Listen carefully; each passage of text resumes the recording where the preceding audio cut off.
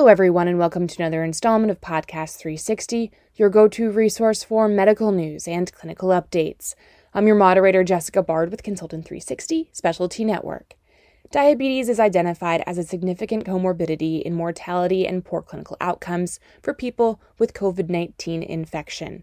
Dr. Sarah Perino is here to speak with us about her research, glycemic outcomes of people with diabetes in the presence or absence of COVID-19 infection, presented at ADCES 2021. Dr. Perino is a clinical pharmacist at Spartanburg Medical Center in Spartanburg, South Carolina. Thank you for joining us today. Let's dive into your study. Can you please give us an overview of your session and tell us how this study came about? So this study was originally thought of by Dr. Jennifer Clements. She is a diabetes specialist who works at Spartanburg Medical Center, where I was completing my postgraduate residency training. She just thought of this because it was a unique question that had not been addressed yet, which is, what are the long-term effects of COVID-19 on people with diabetes? So we knew a lot of the research was on people with an active COVID-19 infection. So we knew that diabetes was associated with a high mortality, generally poorer outcomes, a higher incidence of ICU admissions, and overall, they were just very difficult to gain glycemic control during their hospital stay. So we knew all of these things, but we didn't know what happens after this patient leaves the hospital. What are the long-term glycemic outcomes? So I thought that that was a really unique question, and why I chose to work on this research, because I thought it would be a way to pave future research. So talk to us a little bit more about the study itself. What were the methods that you used in your study? Yeah, so this was a retrospective chart review done on patients who were admitted to Spartanburg Medical Center, which is a 540-bed teaching hospital in Spartanburg, South Carolina. We looked at anyone who was admitted between March 1st and July 31st of 2020, and obviously who had a diabetes diagnosis and then had been screened for a COVID-19 infection. And our two comparator groups were to look at COVID positive versus COVID negative patients, and we were looking at their glycemic outcomes, which we measured with A1C.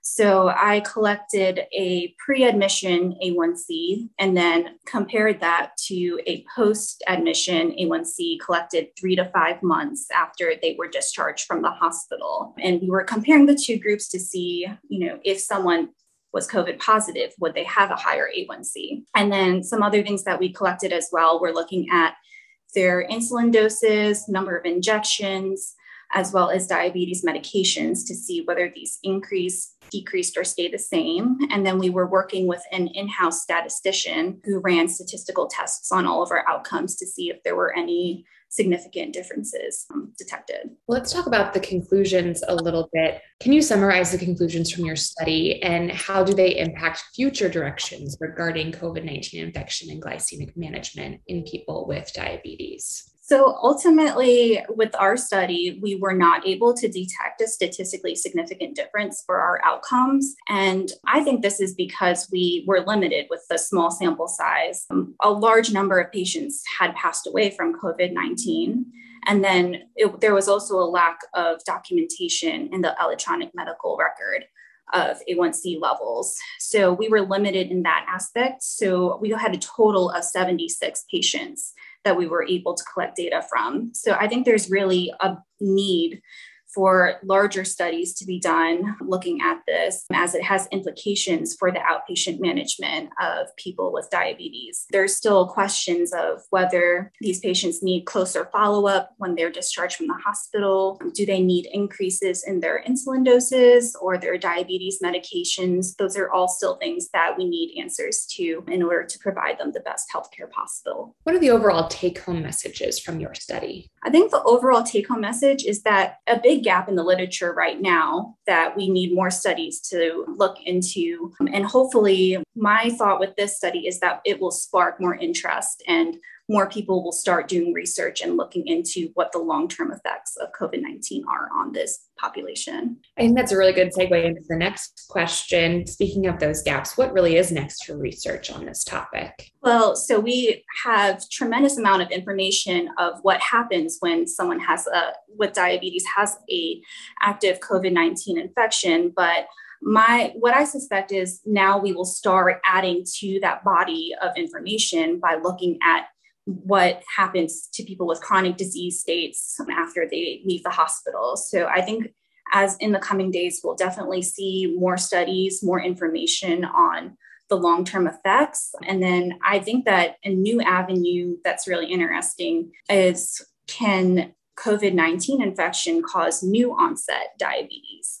So that's something that's being looked into currently, is can it affect pancreatic beta cell function and cause new onset diabetes, cause people with diabetes currently to have a worsened outcome. So I think that we have a lot in the pipeline that will be coming our way. Yeah, this is all really important in a world that feels like there's new information coming out every day on COVID patients. So it's really important. Is there anything else that you'd like to add at all? Anything that you think that we missed? Not really, just that we're still learning a lot about COVID-19. We've come a long way since this pandemic started. You know, we all know someone that has diabetes, whether that's a family member, a friend, a coworker. So knowing what the long-term effects is really important, so we know how to bring them the best healthcare possible. So I'm just really excited to see what future research lends and what they find to best take care of patients. Well, thank you so much for your time today. We really appreciate it. It was a pleasure speaking with you. Thank you.